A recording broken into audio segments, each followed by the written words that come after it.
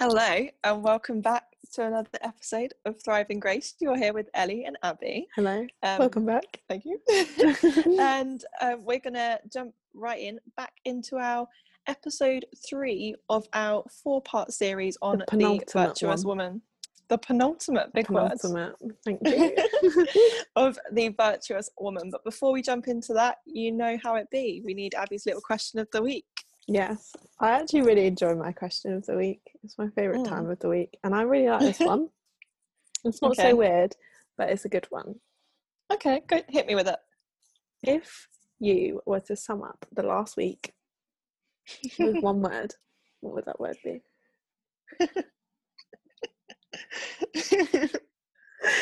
don't know why that's such a funny question. All the questions I've asked about potatoes, I've asked about toothpaste, and this is the one that you've laughed most at. It's because you've just hit me on a funny week. What a great question to ask then. Yeah, I know. I was actually just catching Abby up on my week, and it was, I feel like, eventful. That would be a good way to describe it, right? Yeah. I think we can go eventful. In Wales, we've just come out of our lockdown, so I feel like it's been very eventful with just everyone wanting to meet up and catch up, and you just get hit with a lot of information, and it's been great, but eventful. How about you, Abby? I'm going to sum mine up with it's giving me the giggles. This is going to seem weird. Mine's kind of 2 words, but I'm going to spell it with a hyphen in, so make it 1 word. My word this week, to sum this week up, isn't necessarily a feeling, it's just a thing. And my word for this week is hot chocolate. Okay, I don't think you can spell that with a hyphen, but I'm spelling it with a hyphen. My way of spelling it is with a hyphen. Right, okay. Because both my mum and I have started this new thing. Well, it's not really that new thing, we've done it twice, where we've gone on a walk, and we've gone on a walk somewhere where we can get a hot chocolate at the beginning of the walk, and we have it whilst we walk. And just seems to be that every time we go on one of these walks, it's the most eventful thing, and we just have lots of giggles. And my mum has started saying she wants to create a vlog channel. I love that. I'd watch that. Vlog going on our walk and all the things that happen, as well as then ranking the different places that we get hot chocolate.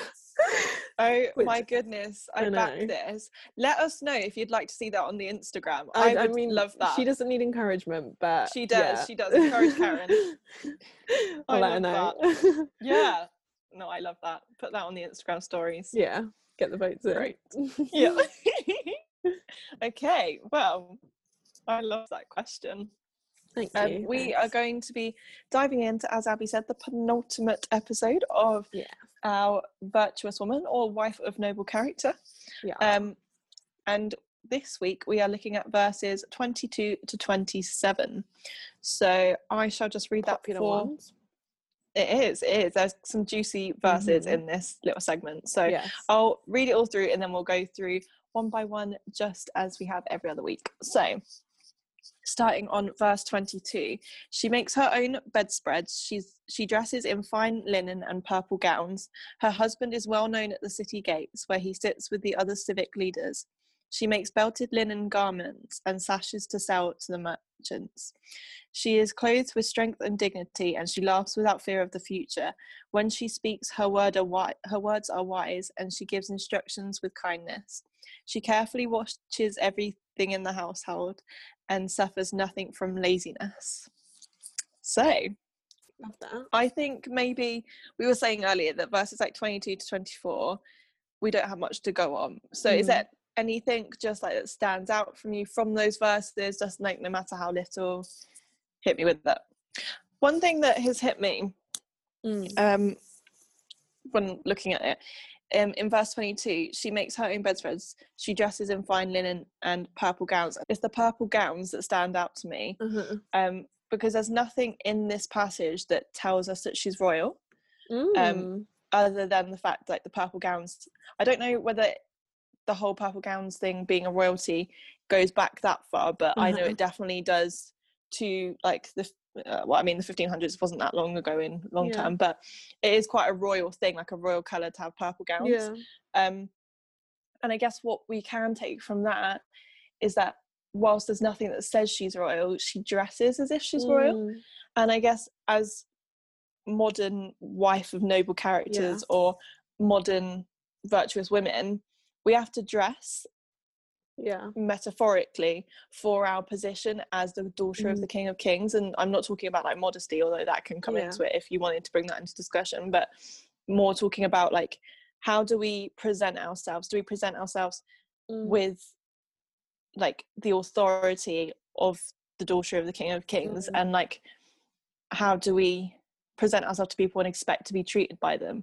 Do we, like, if you're interacting with a person, like, obviously you don't go like, oh, you're my servant, but like, you're like, actually you're talking to the daughter of the King of Kings, and actually I deserve that authority. Well, I don't deserve it, God has placed it on me.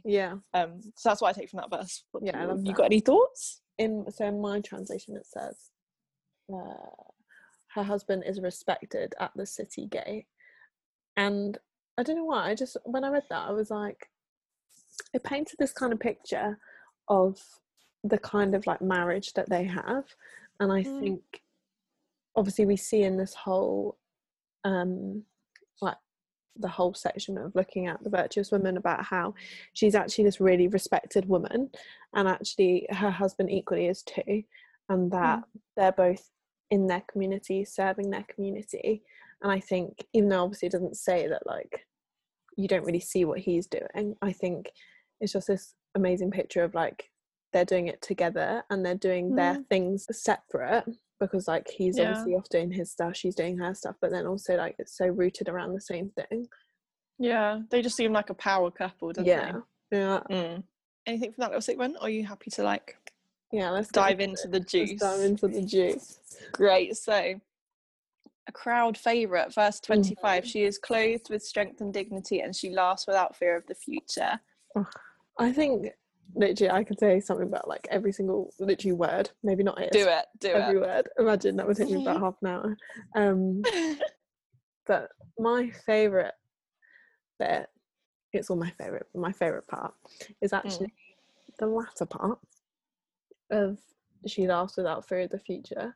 It's that amazing thing of like, there is so much joy in today and we can spend so much time fearing the future, but actually I think it's just so nice how it's written, if she laughs without fear of the future. It's not like, oh, she's just chilling. It's like she laughs, she's like living in the joy and just taking that all in. I just love it. And that's like, you speaking of laughing, I literally saw something today. It said that like children laugh on average like 160 times or 106 times a day, but an adult laughs something like 5 times a day. And like, how I just crazy feel like is I that? laugh quite a lot. I laugh more on average. I'm just a giver, but like, I'm still a child, that's why. That's probably why, but like Jesus requires, like, he has told us like to become more like children, and actually like this virtuous woman is embodying that in terms of that she just laughs. And like, I feel like that's just kingdom bringing, when you just bring joy and like laughter into something. You ever like be in community with a load of people and you're just laughing so much, you just come out and you're like, I just feel like, I don't know, a little bit of the kingdom of heaven was right there. I think also like there's this thing about laughter that it's kind of this like, I take it as like not taking life so seriously, and I think it's so easy to do that, but actually like sometimes when bad things happen, or like when things don't go your way, it's so easy to like get yourself in a bit of a rut of it, or like if something like embarrassing happens to you, whatever, it's like just laugh it off sometimes. And like that's what I found, like if something doesn't go my way, just laugh it off. It's like, that's funny, because otherwise if I don't laugh I will cry. I'll cry. Literally can relate. But it's so biblical to do that. It's biblical. If anyone's like, I think you actually dodge your problems, no, it's biblical, don't worry. Joke, don't dodge your problems. No. And also like the fear with like without fear of the future, I think it's needs to be said, just like she's not just laughing because she's like irresponsible and like she's like like I'll sort herself out. Like she's laughing because she has such a hope in God to like deal with the future, that she doesn't fear it. Not because she's an idiot and you know those people that just are scared of nothing. It's because she sees a reason to fear, but actually she sees a reason to hope more, and that just eliminates all of the fear. So yeah, Yeah, I just love that. I feel like I could say more, but yeah, me too. I don't know. What about the first bit of she is clothed with strength and dignity? Yeah.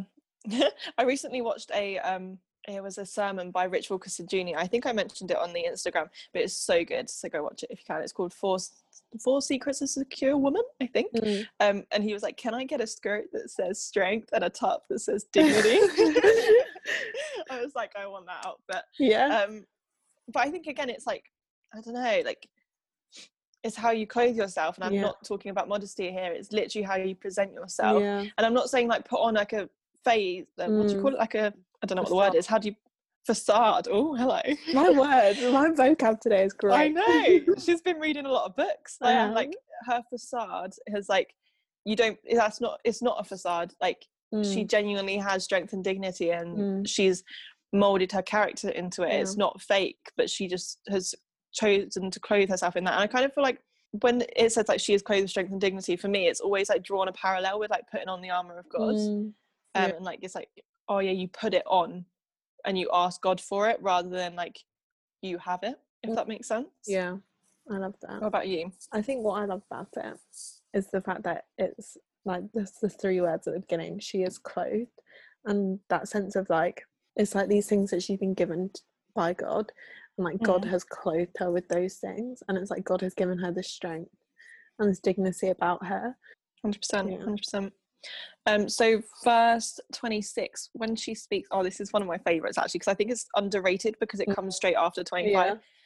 When she speaks, her words are wise, and she gives instructions with kindness. This is the reason I whipped out your translation on my phone, because your translation is slightly different to mine, but I love your translation of it. What does your translation say? So mine just says she speaks with wisdom and faithful instruction is on her tongue. Oh yeah, I prefer mine. Yeah, me too. Sorry, NIV. But yeah, I love that. I think what my favourite part is she gives instructions with kindness, and I think there's not much that I can say, but like it's just so amazing that it's like this thing that as a woman of God we're called to speak kindness over people and bring kindness into people's lives. And I think it's just like amazing thing of like remembering to be like really wise with your words. And I think it's the thing when I like first read that, I'm like, her words are wise, and she says wise things, but actually like on the other hand it's also that she just chooses her words wisely. And that doesn't even have to be as far as trying to be like the next Aristotle and like preach over someone's life. It can literally just be like in a conversation where maybe it's a negative conversation about someone or just about something, choosing your words wisely and like navigating that situation wisely. And that's what I just like, love about it. And I love actually like what you said about the second part about like giving instruction, and actually like as women we are called in this to be boss women. We're still called to be in charge of people and in charge of things and like to be leaders, but actually like doing it well. This woman leads with kindness, and actually like I don't know, this woman was clearly very much a leader, and I think we should be really encouraged by that. But like also that she just does it with kindness. I think as well also, what's so nice about it is that that's her like that's the main thing, that's like the first thing, like she's leading with kindness over everything else, and like all the kind of other things that you'd expect are just secondary to that. 100%. And also where it says like her words are wise, in the same sermon he was talking about how like it's no coincidence that in Proverbs wisdom is quite often referred to as a she. And as women we are given such a gift of communication. We speak on average 10,000 more words than men do, and actually like that's what we bring. And where like men and women are different, like we do have men can be wise, but we are given the gift of communication and of wisdom. And actually like it's about, because it doesn't say she speaks, it says when she speaks. And actually like yes we do use so many words, but making sure that the words that we do use are wise, and maybe settling for less words or fewer words that are wise rather than just a load of empty words that you could just shoot people at. Yeah, just very intentional with her words, which we're all about. Yes, we are. My translation, even though we definitely prefer the NLT. We love the NLT. And it says, and faithful instruction is on her tongue. And I think just that sense of like, with like putting them both together of like kind instructions and giving instructions with kindness, but those instructions being faithful instructions that are from God.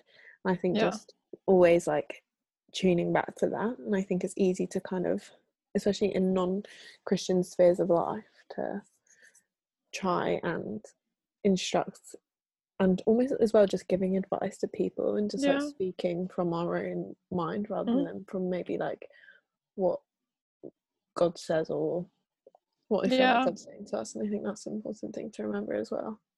Yeah, 100%. Like, I think as girls, I don't know about boys, I really would love to be a fly in the wall in boys like me too. conversations, but like I think we give advice more to each other. I might be wrong in saying that, but I get the vibe that we give advice more. And actually it's like, when we give advice, are we giving advice that we have no like ulterior motives in? Like, does it benefit us? Like, so don't, like, not doing that, not giving advice.